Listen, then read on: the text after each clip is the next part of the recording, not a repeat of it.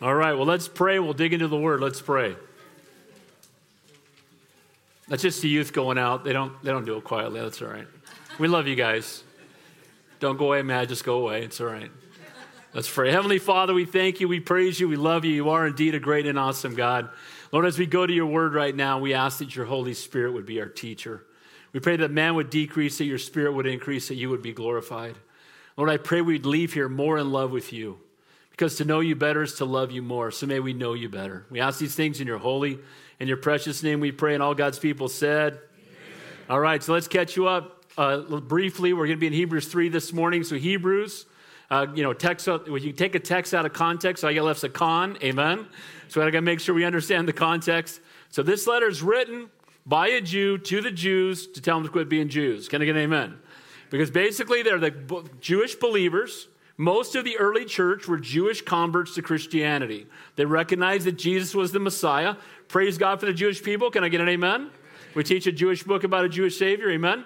And so the letter's being written, most people believe in the AD 65-ish, and the temple is still there. And there's some references to it throughout Hebrews that make us understand that that's the case. So what's happened is people became Christians, but they still had a Jewish heritage, and they'd always gone to the temple their whole lives. And so now there was this tear between, well, I want to still keep those traditions because that was God's plan prior to Jesus coming. You know, Jesus fulfilled the Old Testament law and the Old Covenant, amen? That's why we don't drag lambs in here on Sunday, amen?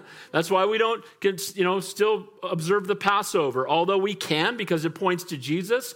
We don't have the Day of Atonement where we bring sacrifices in. The veil's been torn. We can go into the Holy of Holies anywhere and any time. But you can kind of understand the struggle, and maybe some of you come out of that. Maybe you went to a real religious church, but you didn't know Jesus.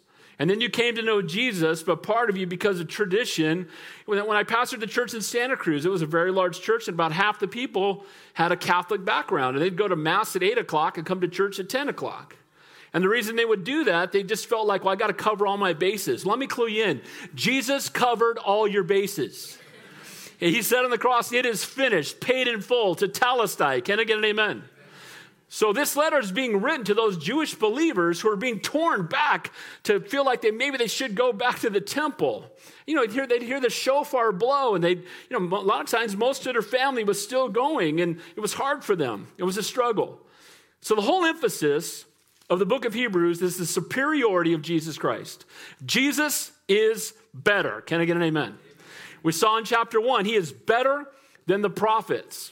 We saw in chapter 2 and the last half of chapter 1, and chapter 2, he's better than the angels. And this morning, we're going to see that he's better than Moses. Now, the prophets, used mightily by God. The angels, praise God for him. Amen? But we don't worship angels, we don't worship prophets, and we don't worship Moses. Can I get an amen to that? So there's the context so we understand how it's being written. And so I want you to grab your outline if you have it. If you don't have it, this will help you. But I will say this. Last week, we looked at Don't Drift Away in chapter 2, or 2 weeks ago. We had an Easter message last Sunday. But we talked about don't drift away. And that was kind of the emphasis as she was writing to them. Don't drift away from the word of God. Don't drift away from the one who died in your place. Don't drift away from the one who suffered that you might be sanctified. Don't drift away from the one who defeated Satan and delivered us from fear and death. And don't drift away from our faithful high priest. Well, all 5 of those are Jesus. So don't drift away from Jesus. Amen?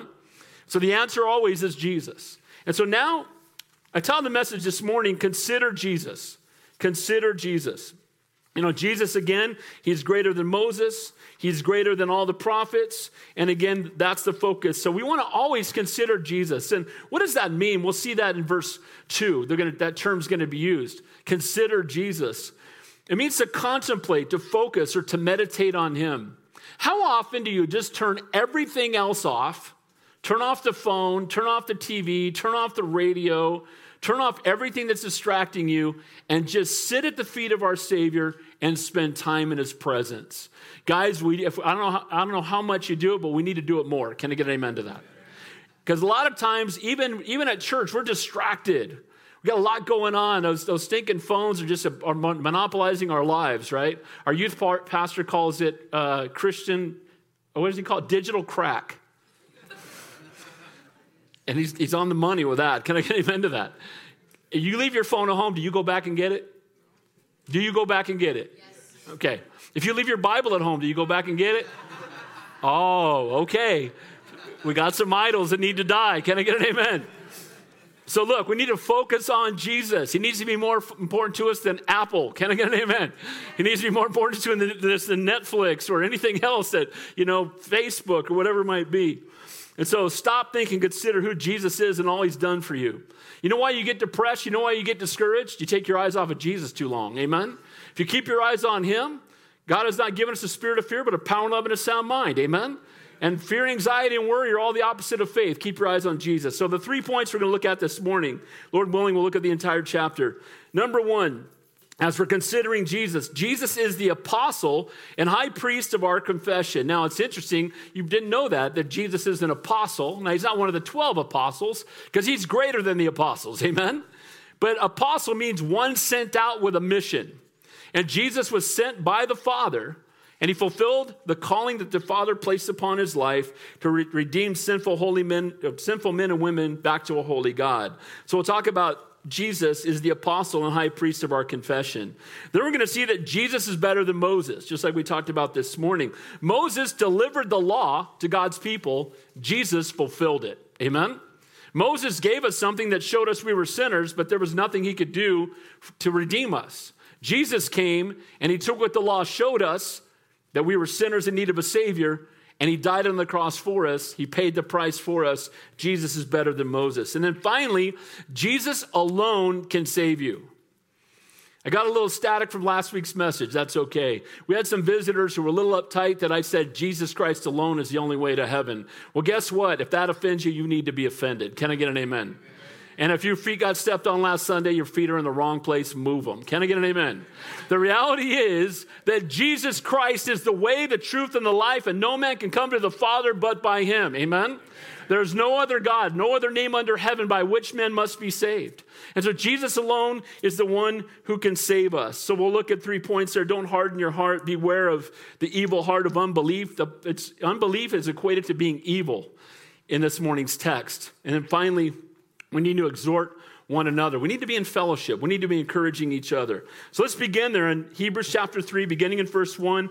Under consider Jesus. Jesus is the apostle and high priest of our confession. There what it says therefore. Therefore, what's it there for? Amen? Whenever it says therefore, you hearken back to the previous chapter. He's been telling them, don't drift away from the word of God. Don't take your eyes off of Jesus. Keep your eyes on the Lord. Don't get caught up in religion. Keep your eyes on the Lord and him alone. And then he tells us, who he is and what he's done for us. So in light of who Jesus is, in light of what he's done for us, how should we then respond? He says, therefore, again, in light of all he had told them, he says, holy brethren, partakers of the heavenly calling. Isn't it amazing that Jesus refers to us, or the word of God here refers to us as holy brethren? And most of you would say, I'm not that holy. Can I get an amen? And the truth is, apart from him, we're not. But because of his shed blood on the cross of Calvary, we're holy. Amen? When you give your life to Jesus Christ, you've been justified. That's a done deal. Just as if you've never sinned. The price has been paid in full. Your name's written in the Lamb's Book of Life. He will never leave you nor forsake you. The Holy Spirit's come to live inside of you, and you are a citizen of heaven. Can I get an amen to that? Now, but we are being sanctified, which means we're being molded more and more to the image of our Savior every day. So we've been justified. We're being sanctified. That just means being made more like the Lord. But that's where we get the word saint. Sanctified ones, set apart ones. That means we're all saints. Amen? You've heard me say it. You're either saint or an ain't. Can I get an amen? You either know the Lord or you don't. You're born again or you're not. You've got faith or you got unbelief, and there's no neutral ground. Amen? That's what Bob Dylan's saying, right? You got faith, you got unbelief, right? It's one or the other. And so the reality is that we've been born again, we're sanctified, and that means that we are holy. And this is where it was only after Jesus died on the cross did he start referring to us as brethren. That means we're in his family. When I was a youth pastor back in the day, I was a youth pastor for 15 years, and one of the places I was a youth pastor, there was a lot of gangbangers that would come to our youth group, and they'd always tell me about their homies got their back. Oh, my homie's got my back. That's why I hang out. That homie's got my back. I said, creative universe got my back. How about that? Can I get an amen? My homie created your homies. Can I get an amen to that? And he died for your homies. We need Jesus. Can I get an amen? And the reality is that we are part of God's family. We are not just, my dad who went to heaven 4 years ago was a pastor for 60 years, and he'd always talk about the brothers and the sisters, because that's what we are. Can I get an amen to that? We're all family. When you got Jesus in common, you got everything in common, amen? And we're going to heaven. Notice he says, holy brethren, but look what he says also, partakers of the heavenly calling. The word partake there, it's interesting. It means a partner. We're partners with Jesus in that holy calling. And I love that. That means the calling that was on the life of our Savior is now upon our life. You know, what is the Great Commission? To go therefore into all the world and preach the gospel, baptizing them in the name of the Father, Son, and the Holy Spirit. If you don't know that you're called, you might say, well, I don't believe I'm called. Well, you're believing wrong because you're called. Can I get an amen to that? We're all called to share our faith. We're not all evangelists, but we're all called to evangelize. We're all called to tell people and share with people the hope that lies within us. The most selfish thing we can do is go to heaven by ourselves. It's go to heaven without bringing anybody with us. I had a sales call on Friday. Most of you guys know I have a full-time job. Boy, I love how God does divine appointments even when I'm not paying attention. But I pray for him every day, and I've had this account for 10 years. And I talked to him about the Lord in the past, but we were both kind of in a hurry. And I don't even know how it happened. But we were talking about something, and we were kind of quick, and he had to run to an appointment, and we were at a Starbucks sitting at a table, and he just said, and I said to him, so how you doing? He goes, well, you know, I feel like I've had an awakening. Oh, okay, well, let's put everything away, and let's talk about that for a minute. And they go, what does that mean? I said, how would you define yourself? He said, I'm spiritual. I said, okay, what does that mean? Well, I'm having an awakening. I feel different. I said, okay. Let me ask you a question that really matters. Who's Jesus? Because, guys, all we want to do is get the ball to Jesus. Can I get an amen? Right? If he's on the team, get him the ball every time. Can I get an amen? Just get the ball. If I was on a basketball team and Michael Jordan's on my team, I would just get him the ball as quick as I could and get out of the way. We wouldn't get the ball to Jesus. Can I get an amen? We just want to get him to Jesus. And he goes, well, what do you mean? Is he the Son of God? He said, well, yeah. Do you believe that he died on the cross? Yes. Do you believe he rose from the dead? Yes. Do you believe that he's coming back? Yes. Do you believe that he's God incarnate? Yes. I said, guess what? You can believe all that and still go to hell. You can? I said, yeah, because the demons believe and tremble. It's not believing. Now, here's the real question. Do you know Jesus? Do you have an intimate relationship with Jesus? Amen? And guys, look, we are partners in that heavenly calling that we need opportunities. When God brings those divine appointments, we are salt and light of this planet. Amen? And we are called to know him and to make him known. Amen? And he's saying here to these Jewish believers who are feeling drawn back into Judaism is, look, you're a partner in a greater calling. Jesus is the answer. He was the Messiah we've been waiting for. And praise God for it. And instead of retreating and pulling away from him, we are partners with him. Can I get an amen to that? So we are called to know him and to make him known.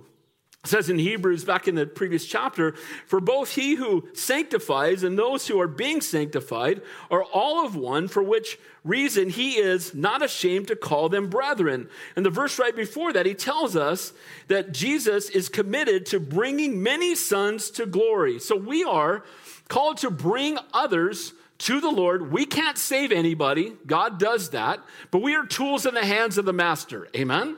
And we simply want to be available and pray every day. Lord, give me an opportunity. I know that as I leave the door this morning, I am entering into my mission field.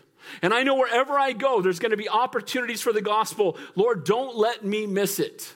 Help me to be ready. Help me to be prayed up and prepared for an opportunity to share Jesus. I love that he's not ashamed to call us brethren. We should not be ashamed of him. Can I get an amen?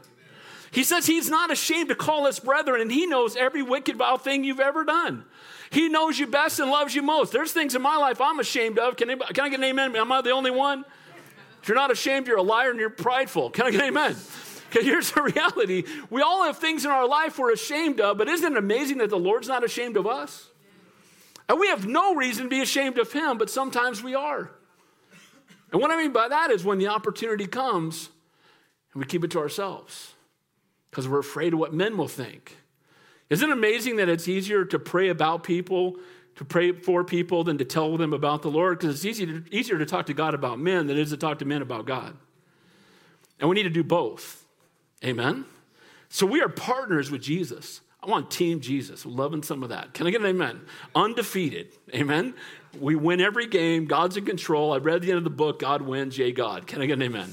And we're on his team. And it's what a blessing it is to know Jesus and have the opportunity to make him known. We are partakers of the heavenly calling. We've not only been saved, we've been called to proclaim the truth of the gospel and again, the Great Commission. You may not feel called. What you feel is irrelevant. Can I clue you in on that one? Amen? Do your feelings ever lie to you? All day. I feel, but I just feel, but I just feel, but I just think, but I just feel. So what? What does the Bible say? Can I get an amen? I get into marriage counseling. I get into counseling. Well, I just fell out of love. I feel. That's got nothing to do with anything. You can choose to love. Love's a choice. Get back to loving. Can I get an amen to that? Agape. Deny yourself and love the other person. Amen? Paul put it this way. I press toward the mark for the prize of the high calling of God in Christ Jesus. We're all called by God. And God desires to use us for his kingdom and his glory. You know what? Nobody you've known for any length of time should not know that you're a Christian. Can I get an amen to that? You should not be undercover. Amen? Shouldn't be, oh, hey, I've known that guy 4 years. He still hasn't found out. I hope they know after 4 minutes. Amen? We should be unashamed of the gospel of Jesus Christ. And he's clearly speaking again to people in the church, holy brethren, partakers of the heavenly calling. So he's talking to the born again, set apart, spirit-filled co-laborers in the calling to reach the lost. And what exhortation and advice does he have for these Jewish Christians? What exhortation does he have? And it says there, in light of that, and it says, so what should we do knowing that we have this heavenly calling? It says, consider the apostle and high priest of our confession, Christ Jesus. There's where I got the title of the message, Consider Jesus. Again, the word consider means to contemplate. In Latin, it's actually, it means to contemplate the stars. It means an idea of an astronomer who takes a quiet, patient, persevering, and concerned gaze as he seeks to discover all that he can know about the objects that he studies. He takes his time, he seeks it, He takes away all the distractions. He's going to go out on a clear night, get away from all the lights that would distract him, and he focuses on the stars and he studies them. And that's what we're called to do, to contemplate Jesus. Amen? To spend time in his presence, to gaze upon him. One of my favorite songs, I sang it to my mom a lot before she went to heaven because she loved it too, and it's real simple. Turn your eyes upon Jesus. Look full in his wonderful face, and the things of earth will grow strangely dim in the light of his glory and grace. Can I get an amen to that? Turn your eyes on Jesus. Keep your eyes on the Lord. Set your mind on things above, not on things of the earth. It tells these Christians being tempted to go back to the law, to consider afresh, to spend some unhurried, focused time with the Lord. The only reason you would ever think about going back to a religion that you were once in before you came to know Christ would be that you haven't been keeping your eyes on Jesus, because Jesus is better. Amen? Why in the world would you go back to a man-made religion with the man at the focus when you have a relationship with the King of Kings and the Lord of Lords? You know, Judgment Day, Jesus is not going to ask you for your baptismal certificate or your confirmation or your tithe envelope. Can I get an amen? He didn't care about any of that. When we stand before God on Judgment Day, you're not going to have the get out of hell free card in your wallet and pull that out. It's all going to come down to this. What have you done with God's Son? Is Jesus Christ your best friend? Do you have a relationship with him? Do you know him, or do you just know about him? It says there, this is the first time in the Bible, it refers to Jesus as an apostle.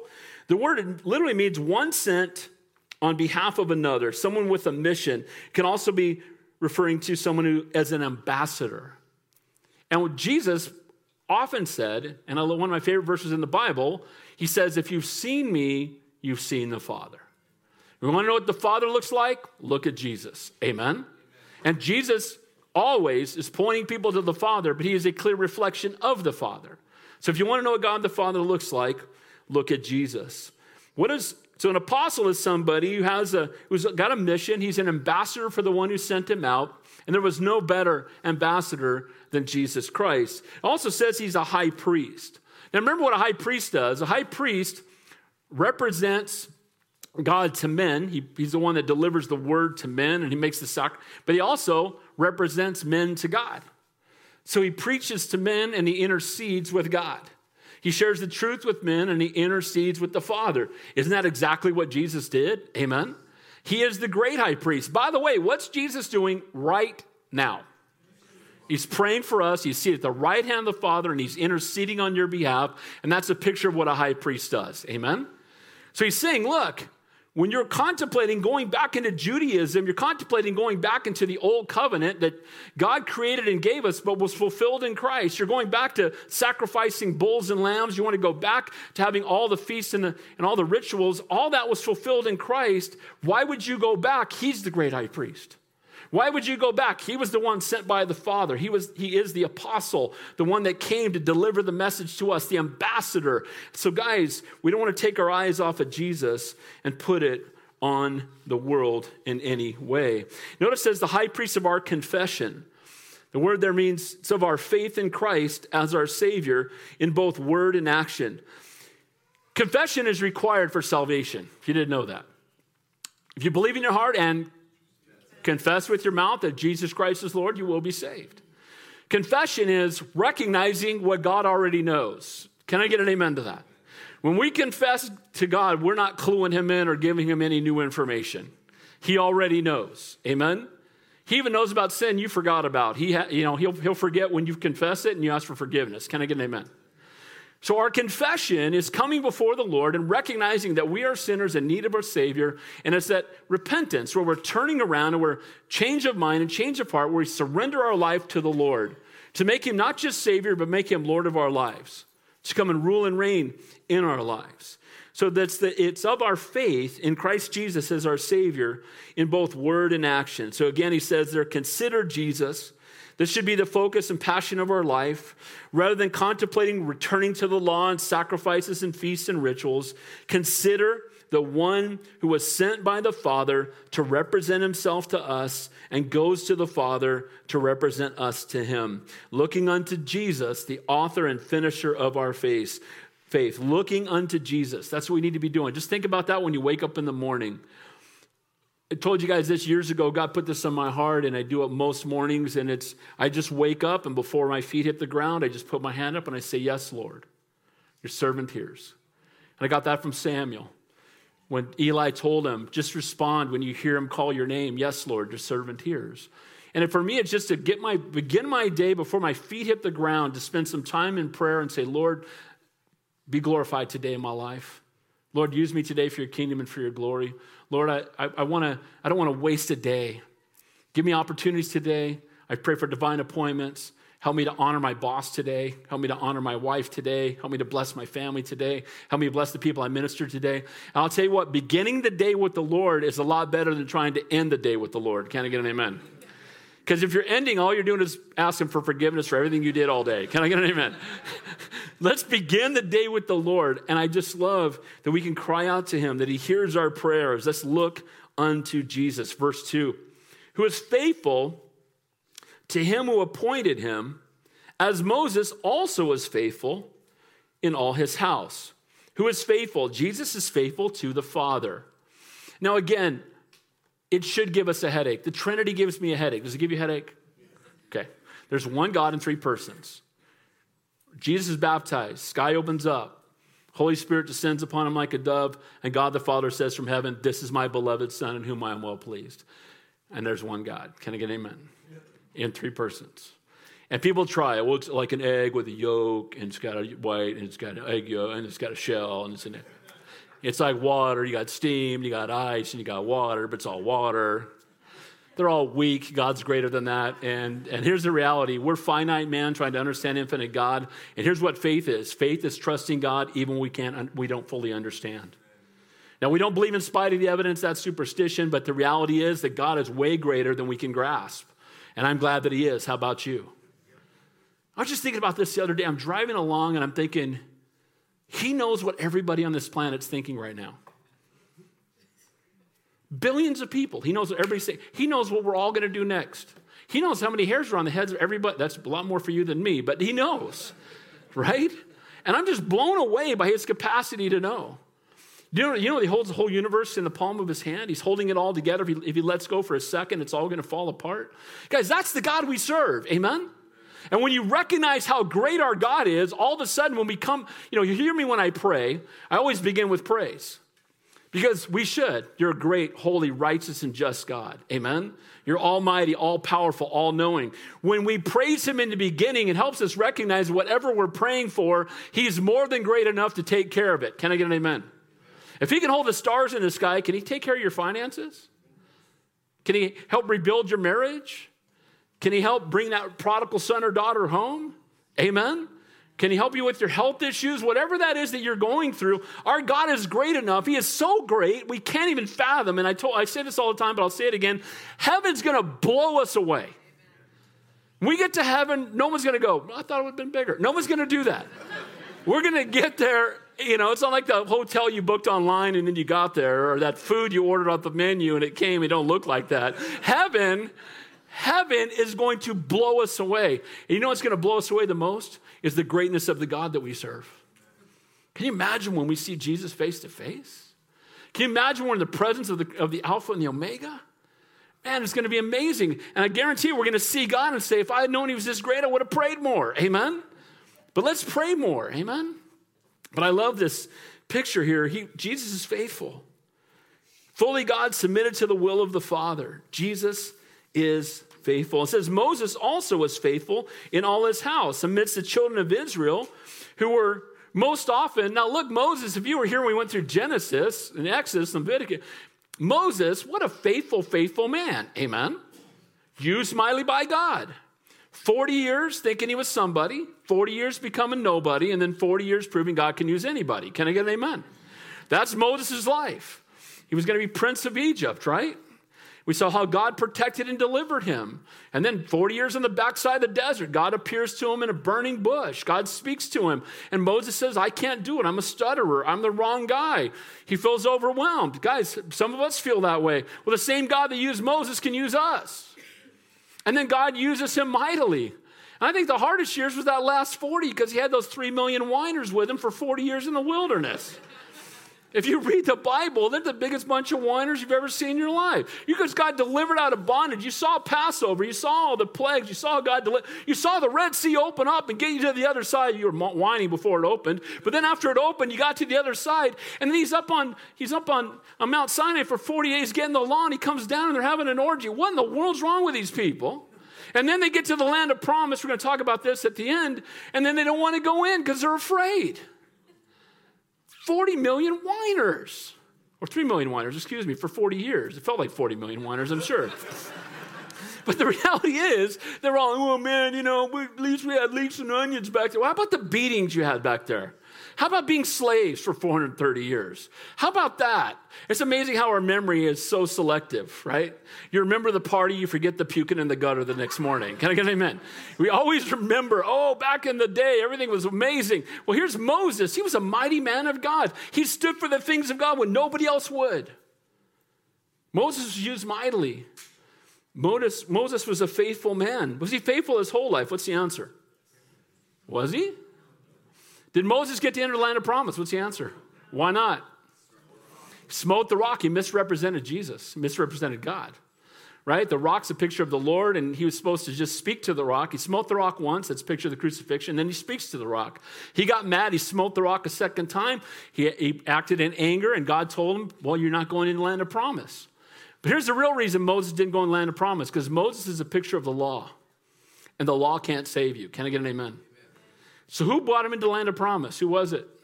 Joshua. That name is also Yeshua, Jesus. Amen?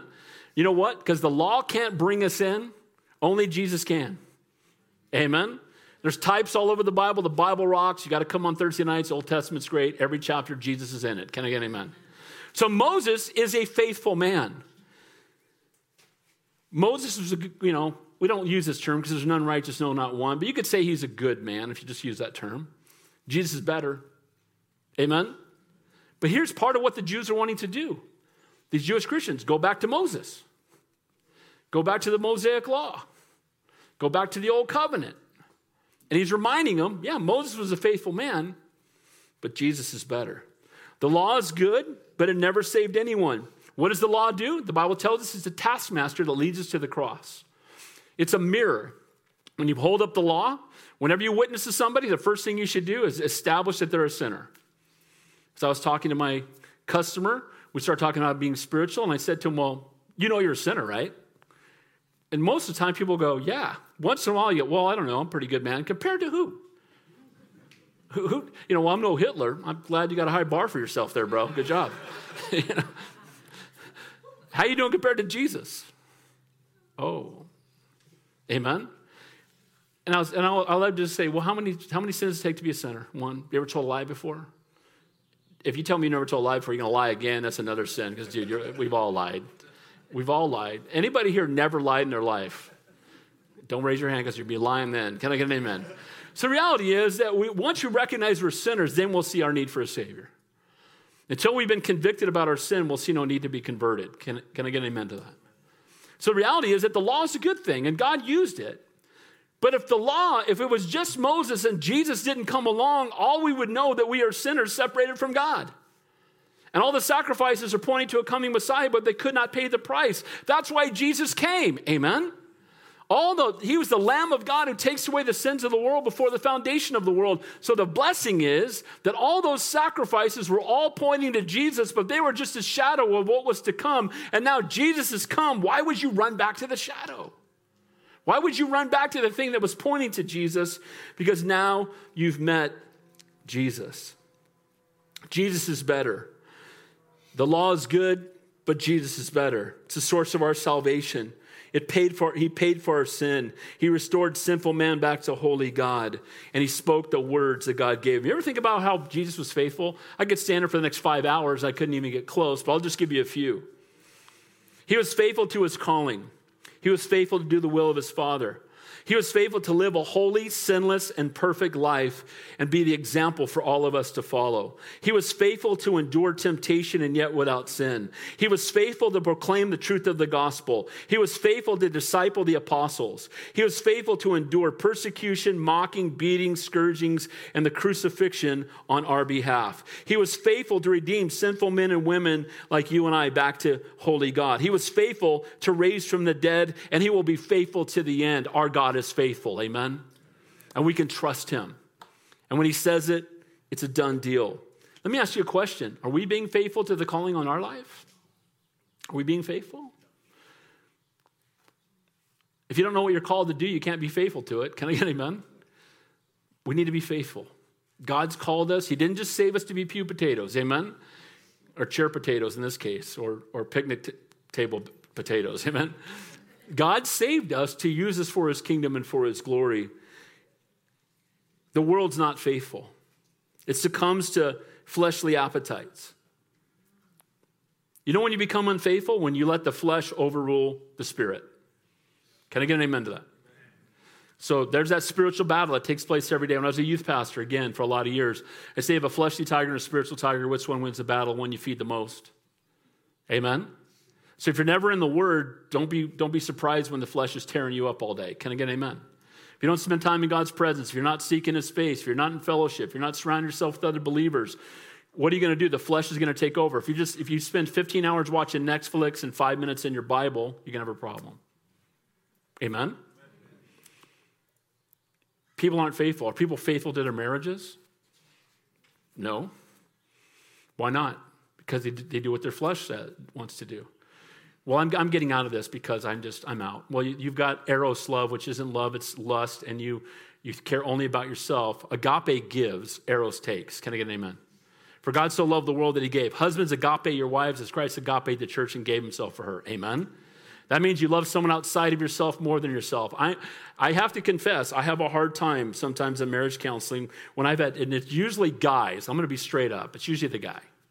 By the way, when I do marriage counseling, ladies, you might want to sign up now because I spend 80% of the time talking to your husband. Because he's called to be the spiritual leader in your house. Can I get an amen, guys? You're called to set the tone. You're called to love, to serve, to lead, to provide. A man who doesn't provide for his family is worse than an unbeliever. And if you're not leading your family, and if you want to know how you're doing spiritually, take a look at your wife. She should be blossoming and blooming, not being depressed and anxious and fearful because you're not ministering to her. Can I get an amen to that? So God's called men to be the spiritual leaders in their house. And I'm so tired of men looking at me going, well, I just feel we fell out of love and I met someone. And it's always somebody else. You know what? You signed up. You made a vow before Almighty God. You stay and pray and get your act together and start being the husband God called you to be. Can I get an amen? All the guys said, I'm not going to that guy for counseling. One time, never doing that. Stay away from that guy. Pray and stay. Don't bail out, work it out. Can I get an amen? God is greater. We made a vow before the creator of the universe. Can I get an amen to that? And we need to honor it. So Jesus, first of all, we see as the apostle and high priest of our confession. We're his holy brethren. We're partakers with him. Jesus is faithful. In light of all that he's done for us, we should consider Jesus, keep our eyes on him. Point number 2, Jesus is better than Moses. Look at verse 3. For this one has been counted worthy of more glory than Moses, inasmuch as he who built the house has more honor than the house. For every house is built by someone, but he who built all things is God.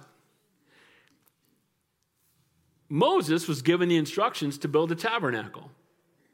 And he was faithful to build the tabernacle. The tabernacle, as they wandered through the wilderness, was the place that they would go and make sacrifice. And it was built almost to the size of the temple, and it was something that's temporary. They'd pick it up and carry it and move it. You got to love the Old Testament because they'd wake up every morning, and they had to look up. And I love this. They'd wake up every morning, and they would look for the pillar of cloud or the pillar of fire, right? It's cloud by day, fire by night. And they would look up, and if the cloud moved, they knew they had to pick everything up and move until they found the cloud and stopped again. And they would stay there, and every day look up, and then when it moved, they moved. Guys, we need to do the same thing. Look up and only move when God moves first. Can I get an amen? Let God be the one that leads the way. But they set up the tabernacle. The tabernacle all was a picture of Jesus. We don't have time to go into it, but you got the bronze altar. It's made out of bronze, a picture of judgment. It's got 4 points, blood on 4 points, the animal slain in the middle. Again, a picture of the cross. You got the bronze the bronze laver where they go and cleanse themselves. They're covered in blood. They cleanse themselves. Picture of baptism. Again, we've already been forgiven, but now we're a picture of how we've been cleansed by the Lord. You walk into the holy place, and there you have the altar of the bronze altar, the golden lampstand, and that is a picture of Jesus being the light of the world. Amen? Then you have the table of showbread. Jesus is the bread of life.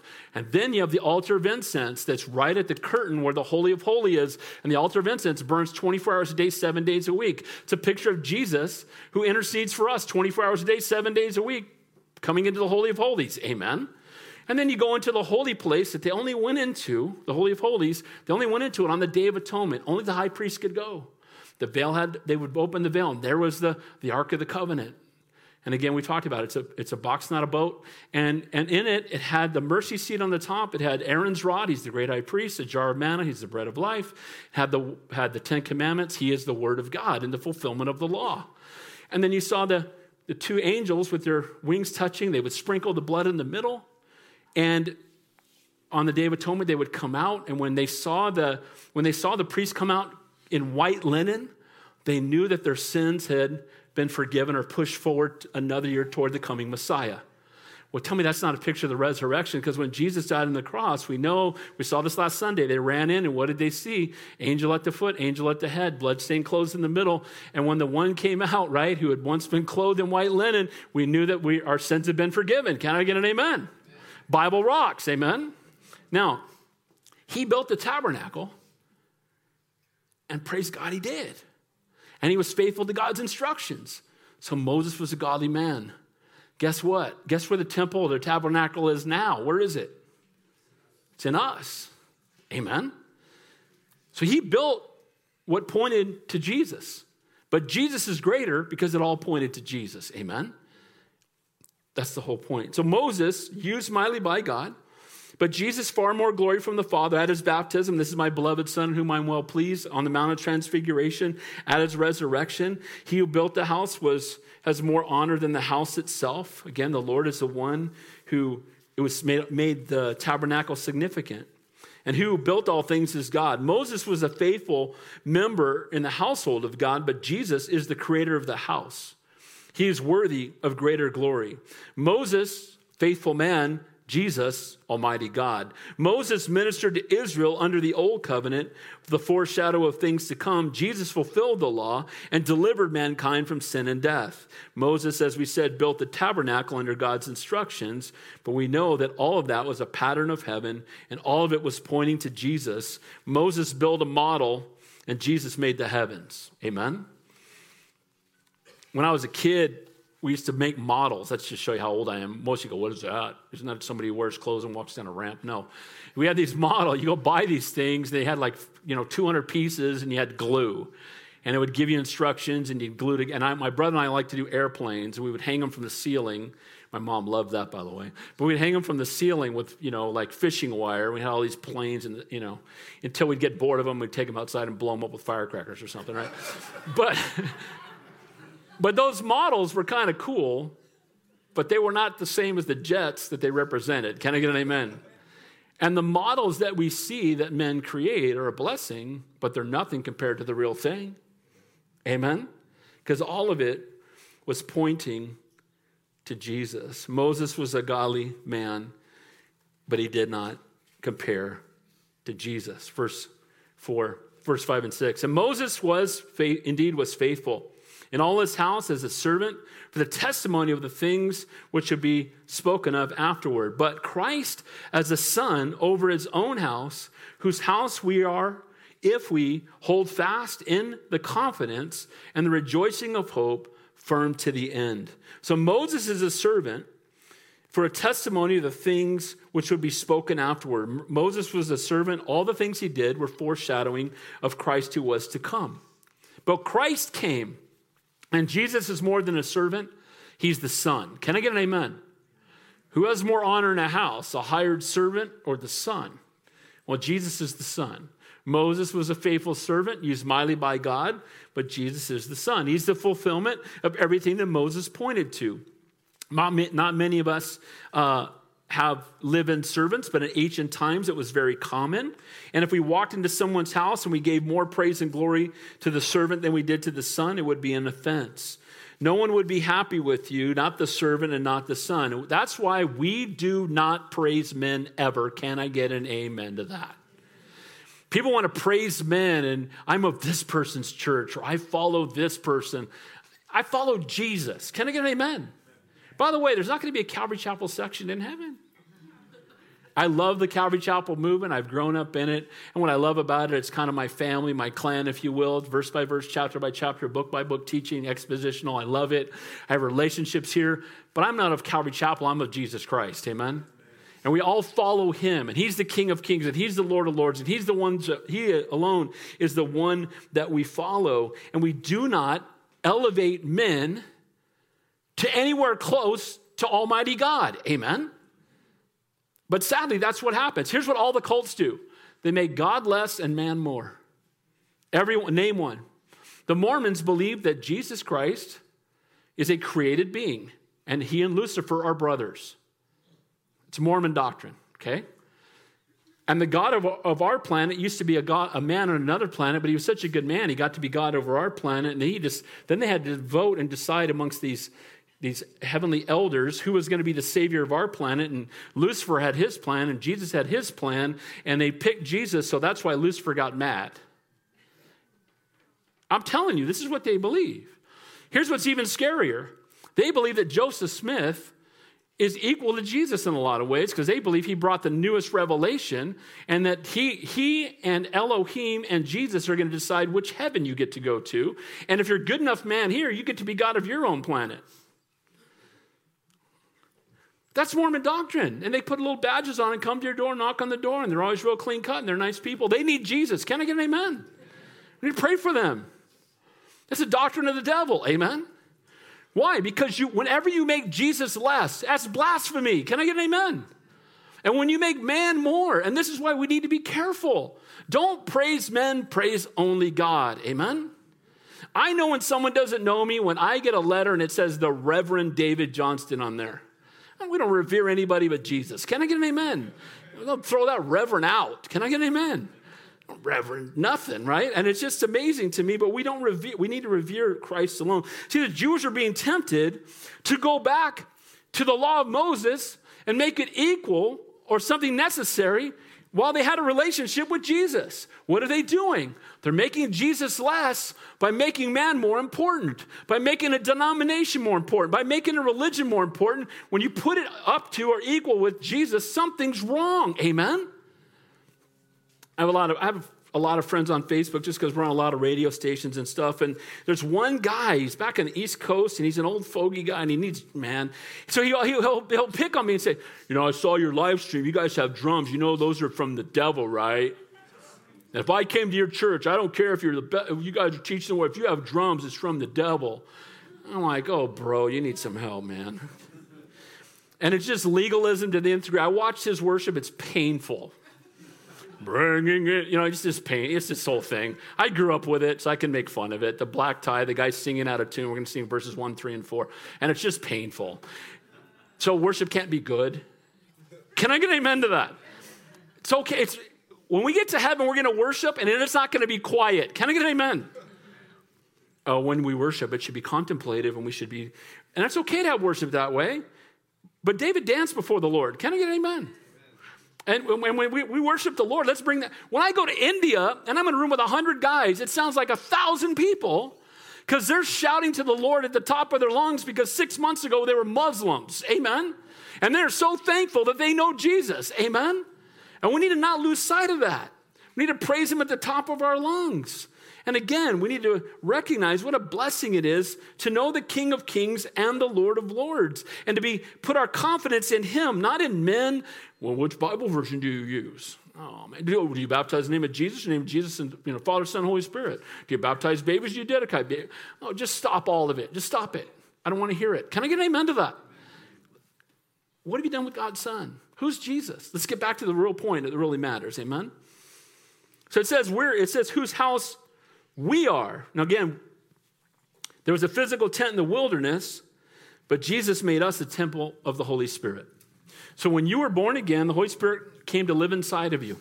And now you're a new creation in Christ. Do you know the Bible tells us in Ephesians 1 that the Holy Spirit is a down payment on heaven? Did you know that? It's like a promissory note that you're going to heaven. How do you know you're going to heaven? Because the Holy Spirit lives inside of you. How do you know the Holy Spirit lives inside of you? Because he comforts you and he convicts you when you sin. Can I get an amen to that? If there's no conviction, there's been no conversion. Amen? So praise God. We are now the temple of the Holy Spirit. And we are the body of Christ. The people in this out here, we're the body of Christ. It's not the building, it's the people. We're the church. Amen?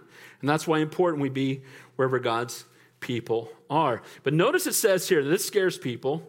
It says, Christ, his son, is over his own house, whose house we are if we hold fast the confidence and the rejoicing of hope firm till the end. Oh, wait a minute. Wait a minute. Does that mean if I'm good on Tuesday, I'm going to heaven? I'm bad on Wednesday, I'm not. And then on Thursday, I get my act together, I'm going back to heaven. And on Friday, I'm not. So if I'm being good what does that mean? Well, thankfully, that's not what it means. It contradicts both the context of the chapter and the entire letter that Jesus paid the price, it's paid in full, and it is finished. Here's the whole point. Following Jesus is not something that we do to earn salvation. It's something we do because we've been saved. Can I get an amen to that? See, if you've given your life to the Lord, you will endure. Amen? If you love, it doesn't mean you won't sin. It doesn't mean you might not have moments of rebellion in your life. But if you truly know the Lord, you will not walk away for long. Can I get an amen? You will be drawn back into the Lord. Then you might ask me, well, what about Pastor Dave? What about somebody who served the Lord for 10 years, then blaspheme his name and walk completely away? Here's what I would tell you. That person was never saved because if they were, they couldn't have stayed away that long. Can I get an amen? See, if you know the Lord, the conviction is going to bring you home. Amen? And praise God, the word confidence there it talks about a freedom of speech or openness. As believers, we can come boldly before the throne of grace. We have confidence to approach the throne. We can come into the presence of Almighty God anywhere and any time, not because of our good works, but because of the blood of Christ. Our confidence is not in us. We fail. Our confidence is in Christ. That means we can be confident forever. Amen? Because Jesus is the same yesterday, today, and forever. We need only worry about persevering if our faith and confidence is in ourselves. And if it's in you, you're going to fail. If we truly trust in Christ and our faith is in him, he cannot fail, and we will persevere. We have confidence in Jesus, his word, his faithfulness, his death, his burial, and his resurrection, and praise God to that. And then it says there, confidence and rejoicing in hope, firm to the end. Saints, again, we do persevere. We used to call this in the 70s backsliding. You may have heard that term before. Guy's backslidden. He's back. What that means is they've fallen away for a time. And again, if he doesn't return, he never knew the Lord. And if he does know the Lord, he will come back. Final point. Jesus alone can save you. Now, he's going to, I love how this happens. I think in almost every chapter in Hebrews, I'll have to double check it, but he quotes the Old Testament. And Hebrews is referred to as the Old Testament in the New Testament. Because remember, he's talking to Jewish believers who had followed the Old Testament. Now Jesus has come, so he uses the Old Testament to point them to Jesus. And we can always do that. You can always go to the Old Testament, and you can point people to Jesus. It's a beautiful thing.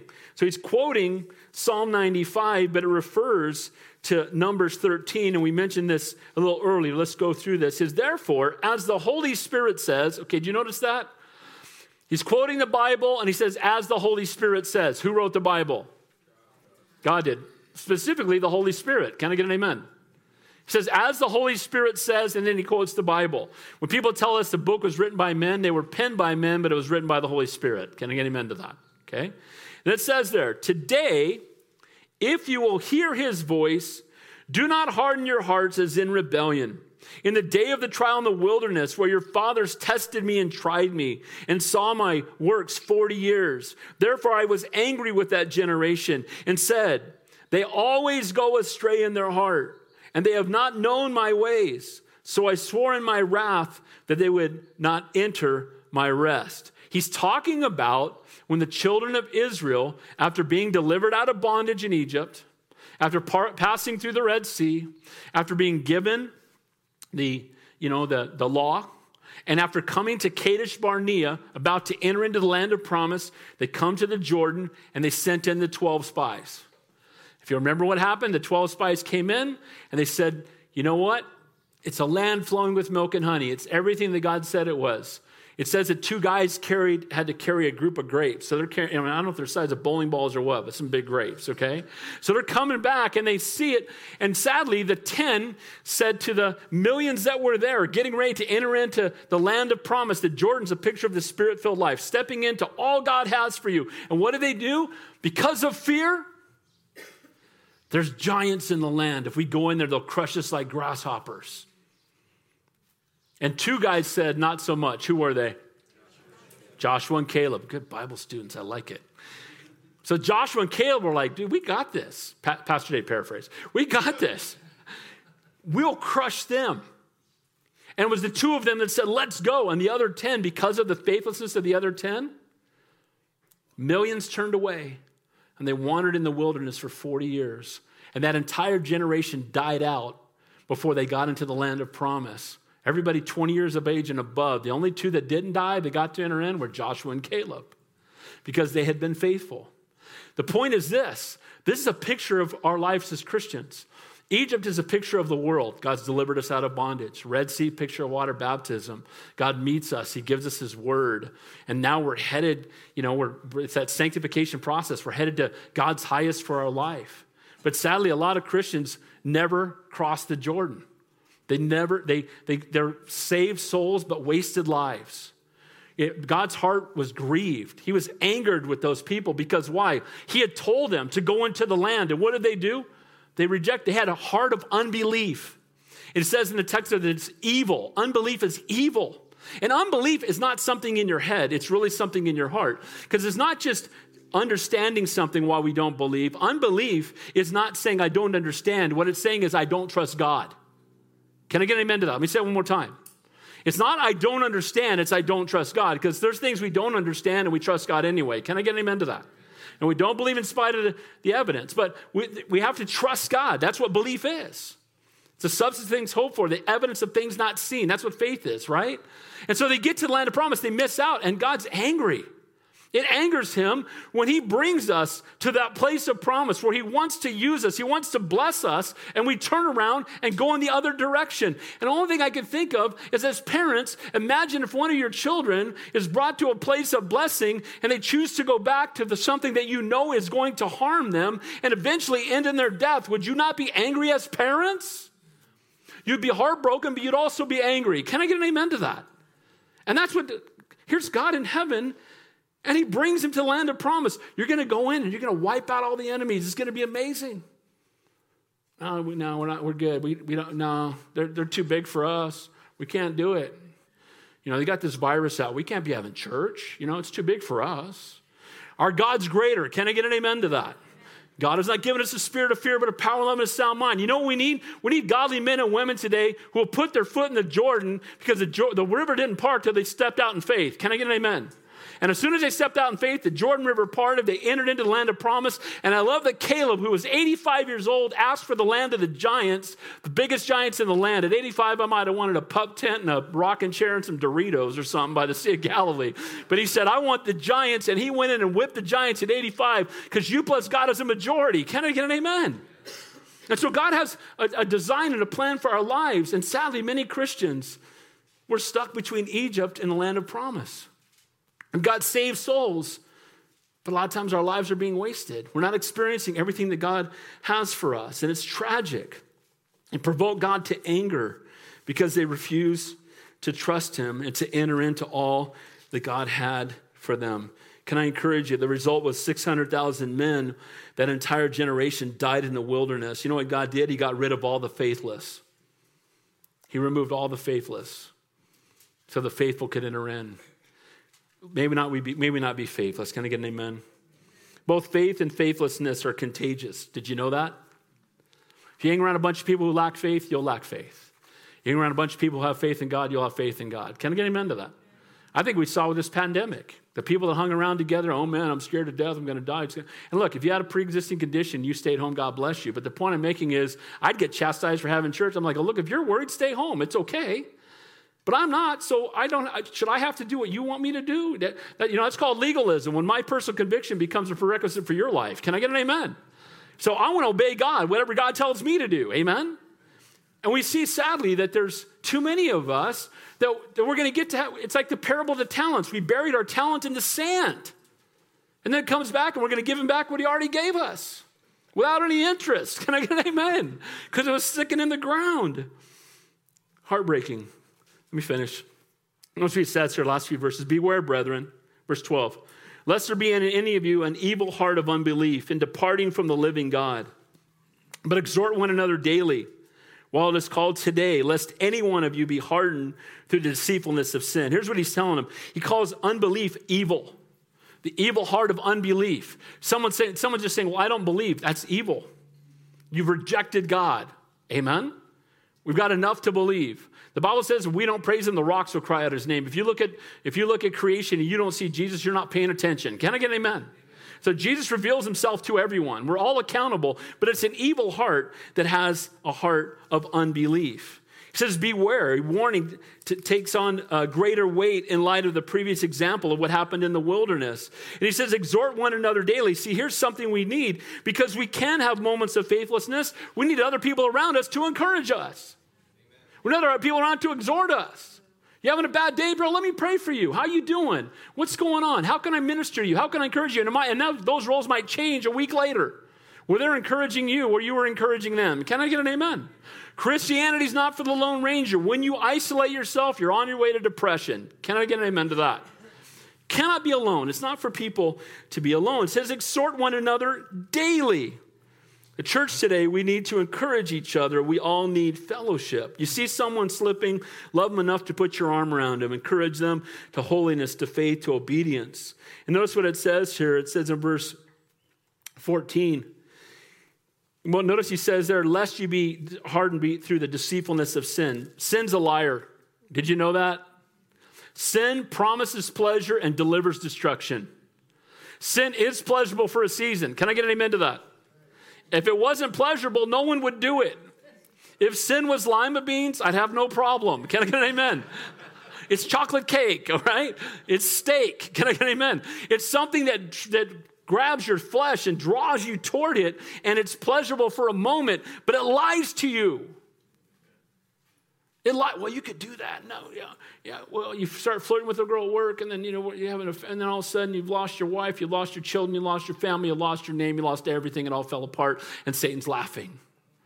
Sin is deceitful. Amen? Don't be led by the flesh, walk in the Spirit. Let's finish up. For we have become partakers of Christ if we hold the beginning of our confidence steadfast to the end. When someone truly loves the Lord, they will endure. If someone truly loves the Lord, doesn't mean they're sinless, but guys, when you give your life to Jesus, you're in for life. Can I get an amen to that? It's not something you try for a few years. We used to have those stickers, try Jesus. Oh, no, we don't try Jesus. We get adopted by Jesus. Can I get an amen? And it's a lifetime call. It says, today, if you hear his voice, do not harden your hearts as in the rebellion. He says, look, he's quoting the Old Testament again. If you hear his voice today, respond to him today. You ever had someone invite you to their house, say, yeah, come on over like in the next 6 months. That's not an invitation. Can I get an amen? We'll get together sometime next year. Yeah, they're not inviting you.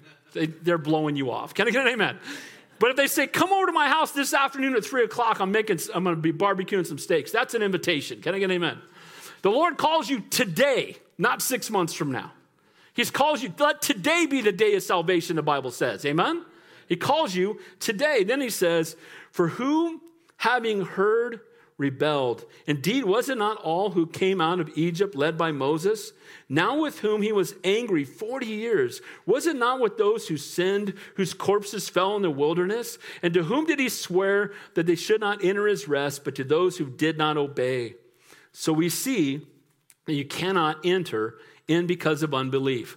He's equating what happened at the Jordan and the land of promise with where the people were at that moment, which was wanting to go back to Egypt, wanting to go back to the old covenant, wanting to go back to the old way of life instead of pressing on in what God has called them to. Does that make sense? So he's taking this Old Testament picture and giving them a New Testament truth that totally made sense to them. So consider Jesus. Contemplate. Take some time to turn everything off and spend time in his presence. Jesus is the apostle and the high priest of our confession. He's the one who was sent by the Father, and again, he is the one who intercedes on our behalf. Jesus is better than Moses. Jesus is better than everything. Moses used mightily by God, but he was just pointing to Jesus all along. And finally, Jesus alone can save you. Don't harden your hearts. Everybody that goes to hell will go there because they've got hard hearts and refuse to repent. Can I get an amen to that? He desires that none should perish, no, not one. He loves you so much, he'd rather die than live without you. Let's get our eyes back on Jesus. Can I get an amen? Let's make him the priority and the passion of our lives above everything else. Lord, we thank you. We praise you. We love you. You are indeed a great and awesome God. Thank you for everybody's patience today. That was a lot. But I know that your word is good and it does not return void. And Lord, I pray we would not be satisfied with saved souls and wasted lives. We wouldn't be satisfied wandering in the wilderness, having been delivered from bondage, but not entering into all you have for us. Lord, I pray that we would desire to walk in the center of your will, to be used for your kingdom and for your glory, to walk in the fullness of your Holy Spirit.